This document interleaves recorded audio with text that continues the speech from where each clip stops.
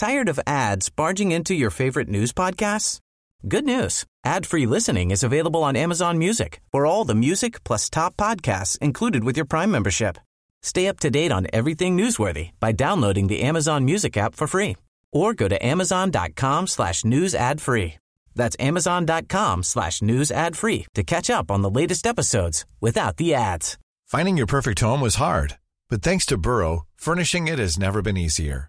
Burrow's easy-to-assemble modular sofas and sectionals are made from premium, durable materials, including stain and scratch-resistant fabrics. So they're not just comfortable and stylish, they're built to last. Plus, every single Burrow order ships free right to your door. Right now, get 15% off your first order at burrow.com/ACAST. That's 15% off at burrow.com/ACAST. Here at The Guardian, we love podcasts. Not only do we make dozens of award winners ourselves, but we also write about our favourite podcasts from around the world too. Every week, our column Here, that's here as in hearing and here as in where, comes out filled with recommendations from you, our listeners. We sift through them all to find the hidden gems that the podcasting world has to offer. These podcasts are often small yet mighty productions, which you probably wouldn't find highlighted on your usual podcatchers. So, if you're looking for your next podcast or have one that you want to share with the world, sign up for our weekly Here newsletter at theguardian.com/podmail and send us an email at podcasts@theguardian.com. The Guardian. Hello, this is Brexit Means, The Guardian's regular dispatch from Brexitland. This week, in the second of our occasional series on how different EU 27 countries view Brexit, what they make of Britain's decision to leave and why, how they're responding, what they want from a final deal, we're going to be looking at Germany. Now, Germany is a member state, obviously, that weighs perhaps more heavily in the equation than most, not just because of its size and the importance of its role in the EU's decision-making, but also because it's Britain's biggest single trading partner, and because, I'm afraid, we are going to have to go there, of the somewhat exceptional place that Germany occupies in the collective British consciousness. So, with me to discuss this are three veritable experts on the subject, unlike other programmes we like experts on Brexit Means. In the studio are Stephanie Bolzen, who's the London correspondent of the German newspaper Die Welt, and Imke Henkel, who's here in London for Die Zeit.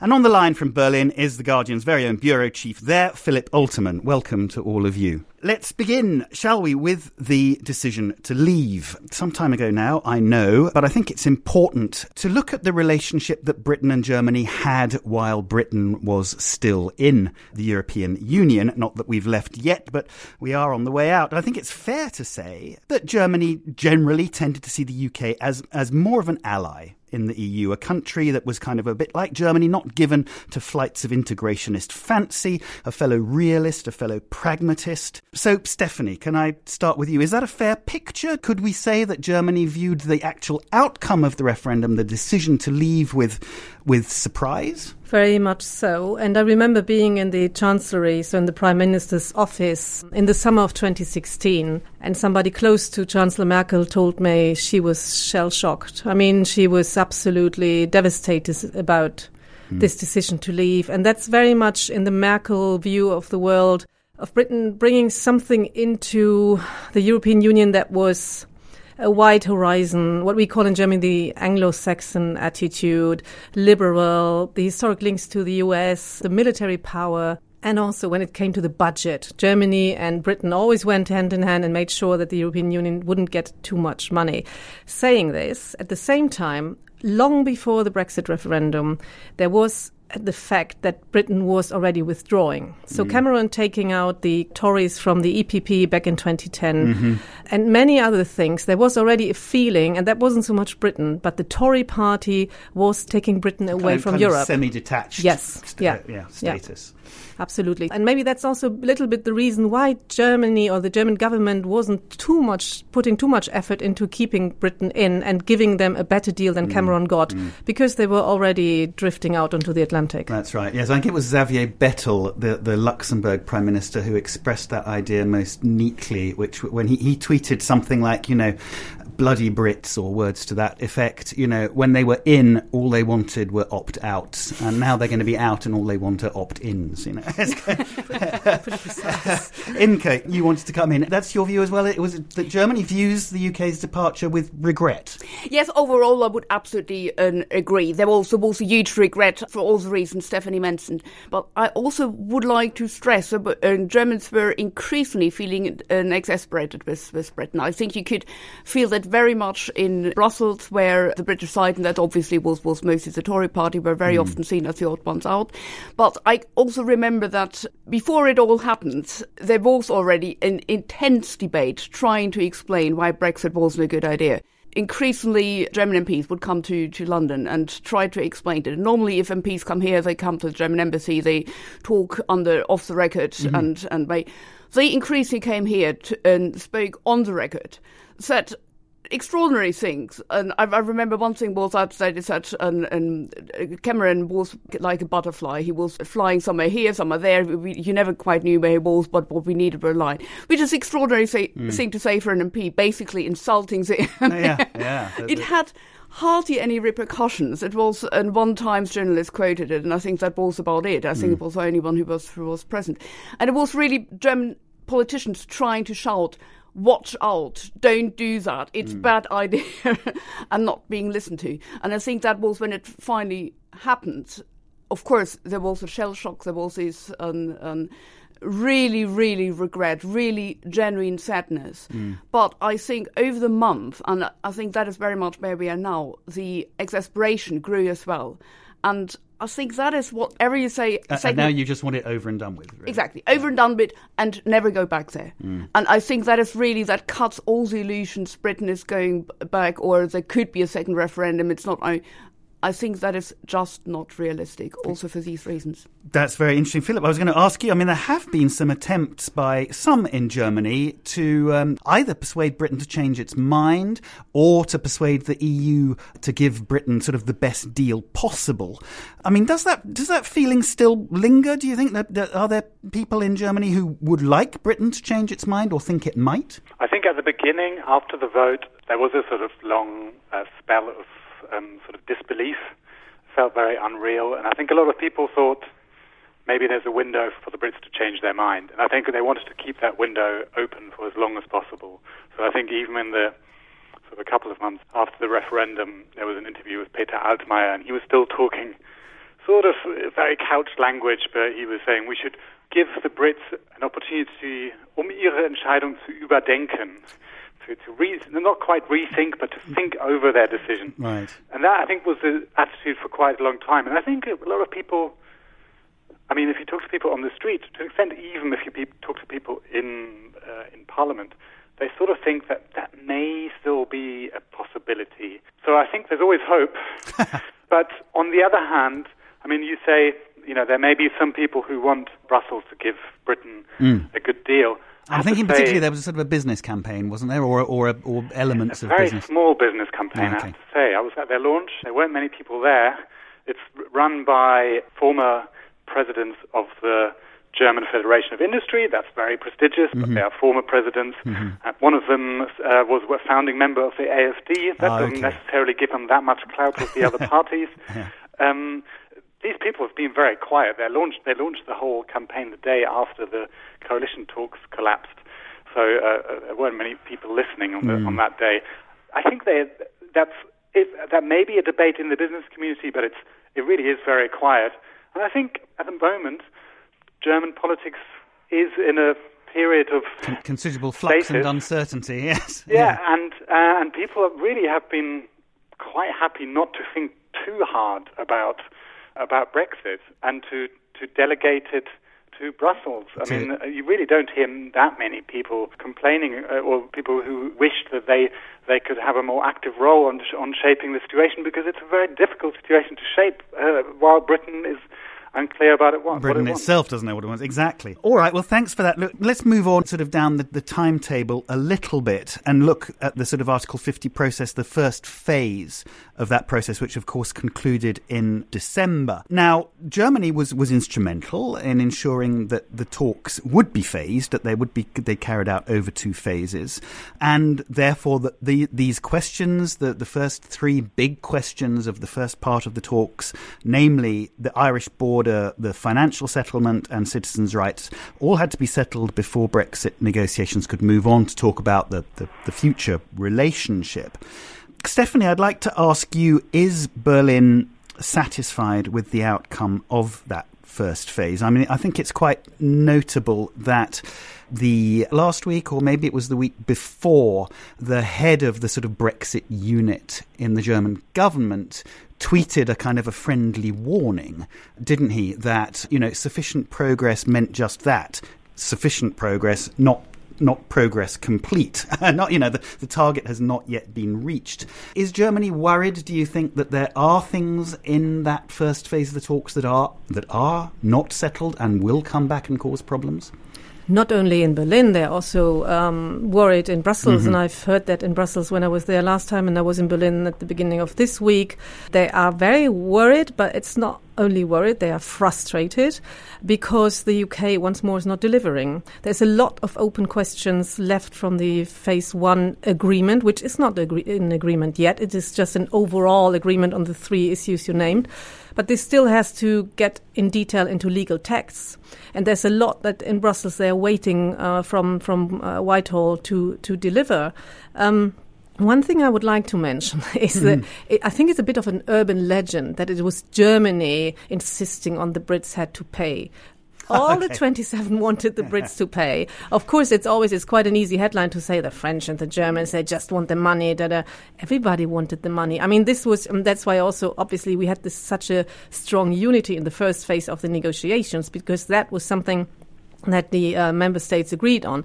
Our citizens have to have a safe future in Britain, that Britain fulfills its financial commitments. Well, and then Northern Ireland obviously is a different story. But in terms of Phase 1, I was talking to someone in Berlin on Tuesday this week, and that it was a mixture of frustration and real worry, because the clock is ticking and ticking and ticking, and you won't get a transition agreement unless you agree on the withdrawal terms, not even speaking about what we are actually, or what the Brits want to talk about, which is the future framework, which is actually now due in March. So they are so far away, and it's not funny, but the thing is, how can they at the March Council agree on guidelines for the future framework if London doesn't tell them what they want? Exactly. Imka, for some time, having seen Britain, as we said, or at least as I said in the beginning, I assume this is the way that Britain was largely perceived, as relatively kind of pragmatic and realistic and sensible. Is there a degree of surprise in Germany at the kind of utter confusion with which the government is approaching Brexit? Yes, and there certainly is. But now we are moving in a very, very interesting area, the perception of Britain, because I think it has also been wrong for a long, long time, and not least our reporting of us foreign correspondents, or what our editors wanted us to report on, and is partly to blame on it. I think, again, speaking of urban myths, yes, we had this myth of Britain being pragmatic and rational. Mm-hmm. And I think for a long time it has not been so. And interesting, I moved from journalism into academic career, and I starting a research where you actually can find that this kind of intense romanticism and irrational dream of a not modern and sovereign state goes back really to 200 years in Britain, and you have populist utterances which are quite close to what we have nowadays. Coming back to how frustrated Germany really is, and the whole of the EU, and I very much agree there with Stephanie, we're living in cloud cuckoo land. We had the sufficient progress, which among other things included this alignment in Ireland. the next day we had the David Davis, the Brexit secretary, saying actually that it wasn't quite what was meant with it. We still discuss about alignment. There's no idea whether this alignment is going to work. This is just one of the areas. We have the Prime Minister going back on any agreement, on any assurance. Citizens' rights. Yeah, just this week. Yeah. Just this week, precisely. So we had an agreement, we're moving backwards. And then the whole economic area, there's no idea where Britain stands. That is complete Cuckoo-land. When she was leaked, the planning that was pretty detrimental, which is basically saying what people were saying since months or if not years, that moving out of one of the biggest economic areas is not a good idea. Pretty obvious. The reply is, actually, we haven't taken into account there's a unicorn out there, which is our idea. We have a special deal that no one has, that no one apart from us wants. And which the EU has effectively ruled out. Which effectively the EU has ruled out, and which we even don't know exactly what it will be. But this one hasn't been taken into account, and that will be marvellous. Yeah. And of course, yes, are other partners frustrated with that view? Yes, they are. And I think that is where we are moving increasingly. If you started saying we had a regret. Yes, we had a regret. But I think this regret is fading very quickly because there's nothing really to hang on faced with this, exactly. Yes, what I think, from my perspective, what we're really seeing here in Britain's approach to Brexit is this kind of unique and deadly British combination of kind of ignorance and arrogance. Kind of an ignorance of how the EU works and an arrogance about what it can achieve and its place in the world. Exceptionally. Well, that's another word for it. Philip, I'd like to talk a little bit about Germany in the EU and this perception in Britain, at least, that Germany basically kind of runs the show. And it's certainly true that the EU's unity was absolutely striking throughout all of last year, and Germany clearly played an important part in that. But how accurate is that British view that, the EU basically is Germany, perhaps occasionally with a little bit of France, but, Germany is the one that really runs it? To be fair to Britain, that's a perception that isn't uniquely British. That's certainly a complaint you hear from southern Europe, particularly from Italy as well. I've just come back from a trip to Hungary, and that's certainly what you hear from the people around Orban as well. They say Germany just thinks about its economy.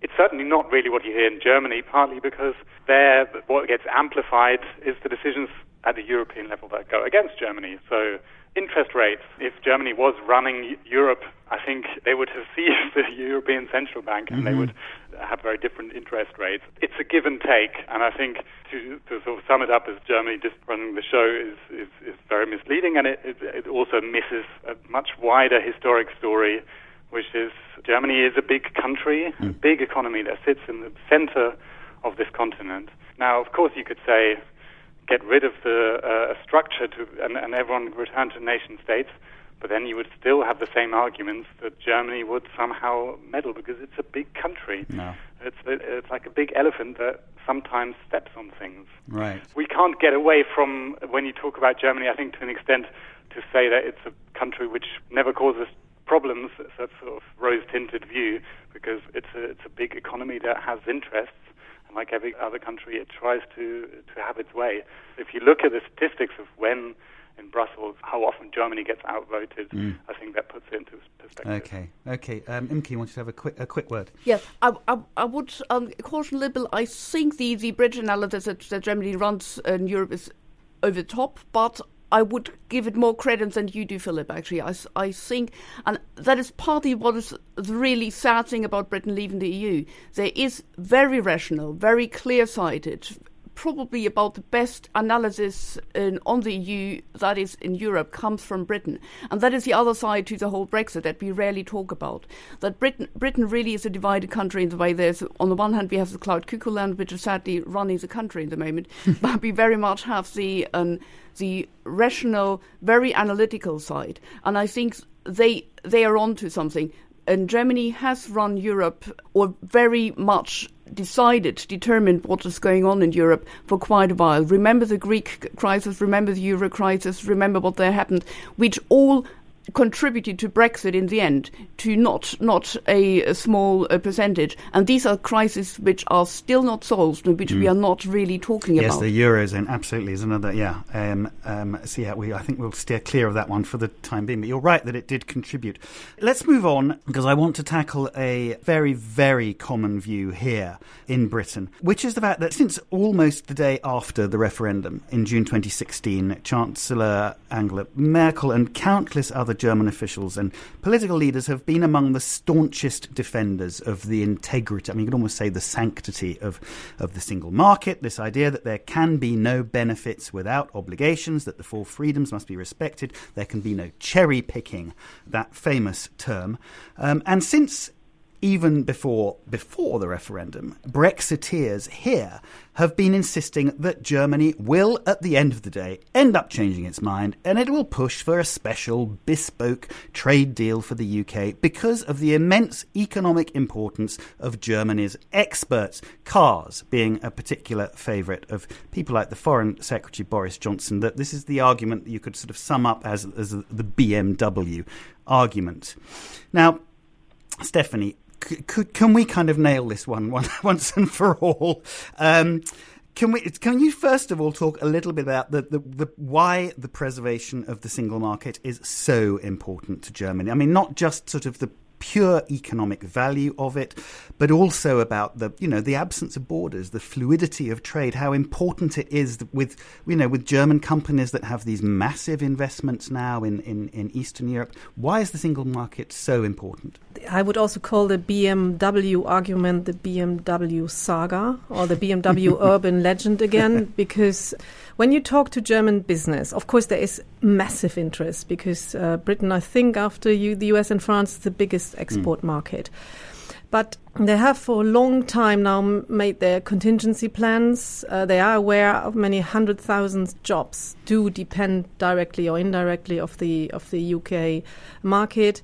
But they have more and more been absolutely desperate. They have been coming here. Delegations of business people have come to London and have asked, what do you plan to do? And didn't get any answers. If over months and months you don't get any answers, you look at the alternatives. And this is what they have been doing a lot. And somebody just recently from Berlin said to me, look, if they lose 10% in their business, they lose 10% and they will compensate it somewhere else. Now, the single market, and by the way, that's the sad element of the history.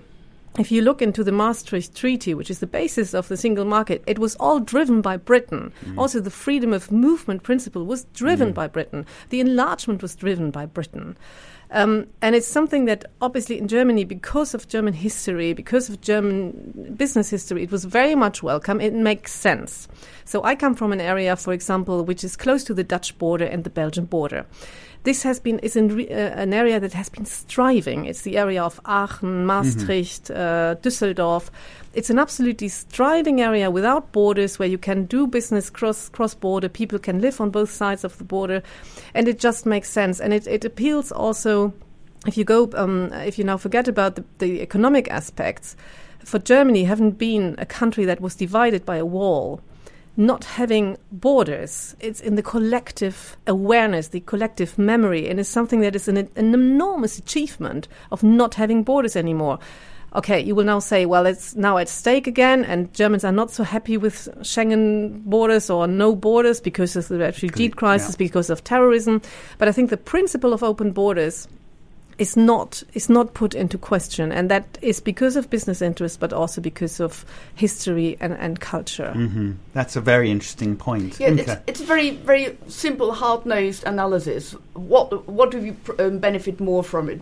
Just from a very national German perspective, seen the single market or trade with Britain, it's a single market.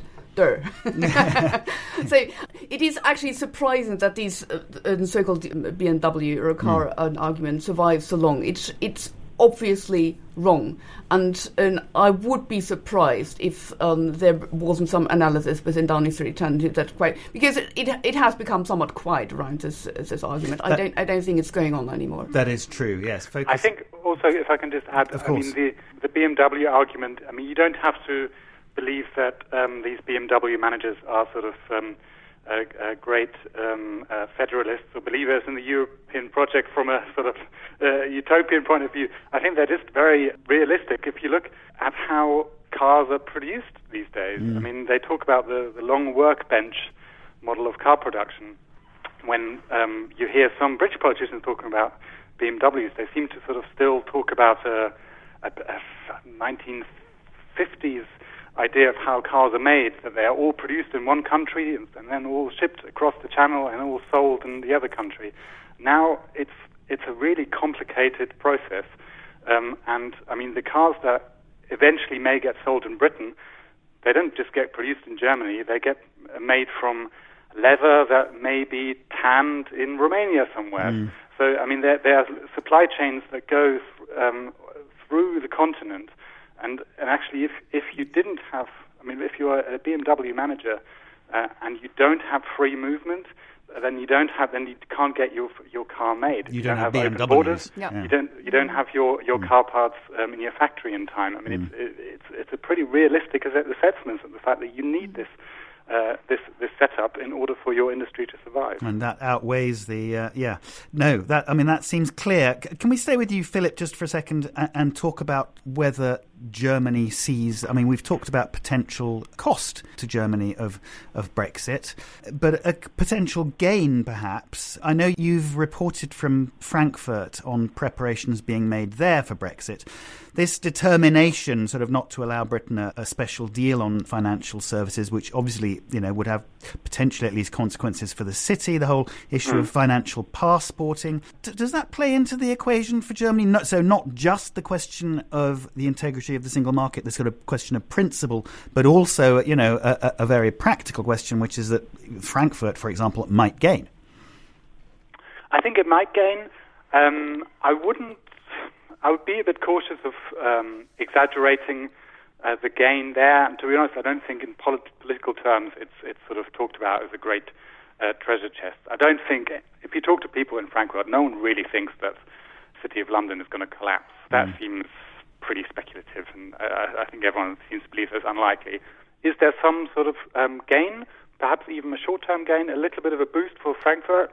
Certainly, everyone seems to think that. Frankfurt is already booming anyway. There's lots of banks have been, for the last 5 years, even before Brexit, been opening up headquarters there, or even building new skyscrapers. And there's certainly, if you talk to people, they all feel we've given another little lift by Brexit. So at one of the international schools I went to, they said, yes, we're going to build 10 new classrooms. Probably we wouldn't have done that if it wasn't for Brexit. So there's a real sort of boost somewhere, but it's limited, and it's not entirely. I mean, even at Frankfurt, it's not always popular. I mean, Frankfurt is already feeling the rise of property rental prices. People being squeezed out of the city centre, long queues for viewings of rental flats. All sounds a bit too familiar from London to be purely just popular. Yeah, no, good point. Looking at the future trade agreement, if we're assuming we get that far, future relationship, could we identify Germany's red lines in that future relationship? Are they already there and plain to see? Might they conceivably change? I think there's an illusion in Britain about what can be achieved this year. No one is talking about a trade deal or something that might just look like a trade deal. All we're looking at this year, maybe in October, will be a future framework agreement, which is a purely political agreement where you set up the principle how the future relationship should look like. And of course, there will be a trading relationship. But I really admit I don't know what the German benchmarks would be for that, because simply we are too far away from that. Of course, Germany will then introduce its interest of a frictionless trade, as Philip just explained, all this going back and forth for the for example, parts of car parts or whatever, and that will be a major interest. But I really have the impression that there is not so much thinking about that for the time being, and there is so much delay in the whole Brexit process anyway, that I think there is more worry in Berlin that we won't see a car crash anyway in maybe in October, because there is too much still unsolved, which needs to be solved before you can go to the last stage get to that point. To talk about it. Imke, you wanted to? Yeah, we had recently this fantastic dialogue leaked between Merkel and May, the German Chancellor, and the Prime Minister. And I would be very careful about that, by the way. Yeah? I think it's been picked up too easily, and I've been in many backgrounds with Angela Merkel. She would never say it that way. Never. She would never mock another Prime Minister. And just to say, I can imagine that they asked her, so how is it going with Britain and how's it going with Theresa May? And she just replayed a dialogue she had with Theresa May. And the point is, Merkel didn't mock Theresa May, just the whole situation is comical. Yes, and I actually agree, maybe not mocking, but I have been in several background briefings with Merkel where she absolutely did make fun of people, but she doesn't. But in a very but in a very subtle way. And it's not mocking, but she could.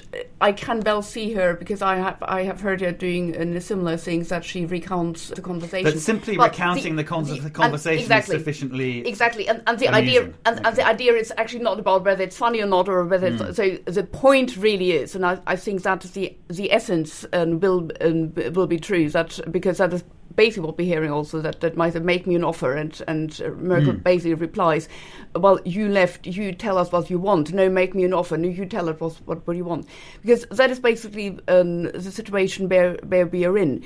It is still too early, sadly, for red lines or any shape of negotiation to emerge from the European side or the German side, because for that to happen, we need to have a clearer shape of the British negotiation. And the British position still is all over the place. We still have the point where we do not want alignment, we want to leave the single market, we want to leave the customs unions, and on the other hand, people saying, no, actually, and Philip Hammond notably, saying, no, that is not a good idea, we want to stay in, want to keep as much as we want. And this is not something that is resolved, and that is fundamental. Of course. And as long as we do not know that. It's the biggest question, isn't it? Let's move on. We're starting to run slightly out of time. Philip, I just want to ask you briefly, obviously, the coalition negotiations are ongoing. There's no guarantee how they will end. Even if there is an agreement, it may then be rejected by the SPD members in a vote. Is this uncertainty going to play into the Brexit talks at all in any way, or is Germany's kind of fundamental position basically unchangeable? At the start of the year, perhaps we would have expected the people who do talk about Brexit in Germany, so their Brexit sort of working group. Mm-hmm. There's some people who have increasingly now talked to me. You would have thought that maybe there would have been lines emerging, some sort of a clearer sense of what Britain may want. That hasn't happened. That could have to do with the fact that there isn't a government, which you can sort of use as the basis for the decisions that you make. So maybe that explains the standstill.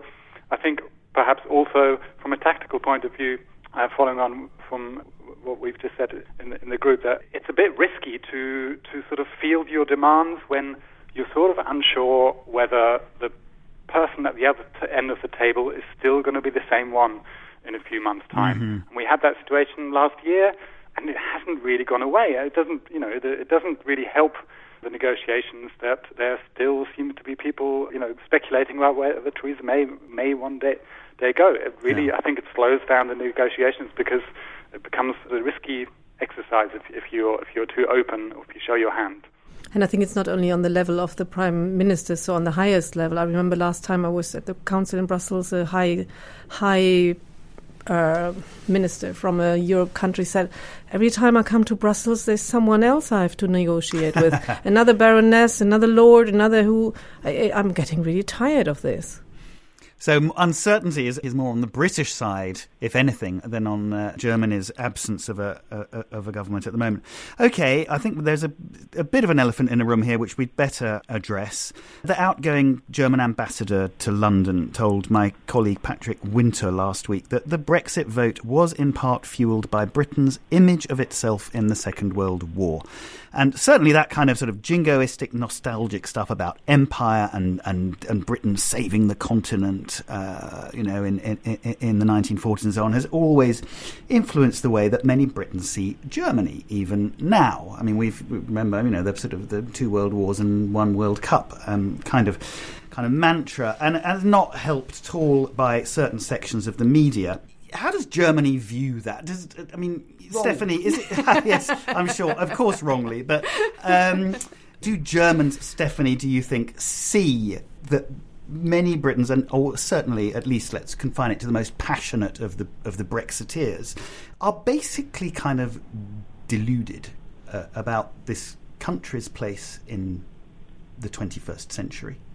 I don't think so. I think, but Philip must know that much better talking to Germans when he's out there in Berlin, how they see Britain. Germans see Britain as a very young, cool, innovative country. I mean, they mainly know London, of course. Then again, if you then read profiles of Jacob Rees-Mogg, again, stereotypes are confirmed. I mean, you can't help it. But I must say I'm very unhappy about the interview that our ambassador gave, because you can't, on the one hand, complain about stereotypes and then you feed these stereotypes. I think this interview was completely unhelpful, because the right-wing nationalistic media in this country is just waiting for this kind of stuff. And you could see it in the Telegraph and in the Sun. And my worry is, on the long run, because Britain will not get a bad deal, these countries will start exactly that, or are already starting exactly that narrative. Germany, we helped Germany to come back to its feet, and now they are punishing us. And therefore, I'm pretty upset about this interview, I must say. Okay, Philip, does Germany think Britain's deluded about its place in the world? I agree with Stephanie on this a little bit. What we've seen sort of for the last week, really feels like we're back in 1996. I mean, you remember there was the Euros, there was the Let's Blitz Fritz, Achtung Surrender front pages. We've gone through a sort of little nostalgic revival of that, with some front pages about some loungers and Germans putting their towels on it, and the Telegraph editorials. And I mean, okay, it's tiresome, it's stupid. At the same time, clearly some parts of the British press can't help themselves, and I sort of agree that. For the ambassador to bring that up wasn't a smart move. I expect he didn't. I guess it's no coincidence that he was on his way out. Yeah. And I think it's a sort of. I mean, Germans have their cliches about the Brits, just like the Brits have them about Germans. And I think they should be just as careful about not feeding these cliches too much as the other way around. I think Brits tend to forget, or tend to not realize, that actually the majority, the sort of prevailing view that Germany has had of Britain since the Second World War has really been a very positive one, and really been of a sort of a builder of modern Germany. A lot of institutions were sort of copied and pasted across, whether it's newspapers like modelled on the Daily Mirror, or many things. German public life, Britain is regarded as a model, or was for a long time. And the soft power that really Britain had over Germany, I think, has taken a bit of a knock since June 2016. Yeah. Fair enough. All right, it's time to wrap up, I'm afraid. I just want to ask you each in turn one very brief final question, which is simply this. It's been about 18 months since the referendum. Where are we going to be in 18 months' time? Soft, hard, car crash, an election in Britain, a second referendum? Stephanie? I think we're going to be in a muddling through fudge situation. Britain will be out and in a transition period, or implementation period, if you prefer, and still will not know what it's going to look like really when you are out. Okay. I think everything is possible. The car crash is quite possible because there are fierce contradictions in the British government, and if they are not trying to resolve it, I think Europe absolutely does not want a car crash, and neither Germany nor any of the other countries, because it will be detrimental for everyone. And they will try to prevent it and try to offer whatever is possible. But they are, of course, the single market is not going to be broken up. Okay. And there will be some things that are just not possible. And the Irish question might just still lead us to a car crash. The citizenship question still might lead us to a car crash. We are inches away from it. And I think that is acutely felt in Brussels, and they will try to prevent it with all means achievable. I do not think that is acutely enough felt in Downing Street. Okay, Philip? I'm going to push the boat out. I'm going to, just from a German point of view, my hunch, I could be wrong, my hunch is that the Grand Coalition deal will get voted down by the members, and so we have a little German government crisis as well. We're going to have Merkel reluctantly agreeing to do a minority government, but that's going to really mean that Germany is not actually going to do much. There's not going to be many impulses coming from Germany on Brexit at all. Perhaps in 8 months' time we'll be looking at another German election. So Germany will be wrapped up in itself, and Brexit will sort of be a little noise in the distance. Do what it does. Okay, fair enough. Well, that's about it for this week. My thanks to Stephanie, Imke and Philip for joining me today. Please do subscribe and review on all your favourite podcatchers. Join the discussion on Twitter. You just need to search for Guardian Podcasts. If you want to get in touch, it's Brexit Podcast. That's all one word, Brexit Podcast @theguardian.com. Till next week then, I'm John Henley. The producer was Stuart Silver. This was Brexit Means, and thank you very much for listening. For more great podcasts from The Guardian, just go to theguardian.com/podcasts.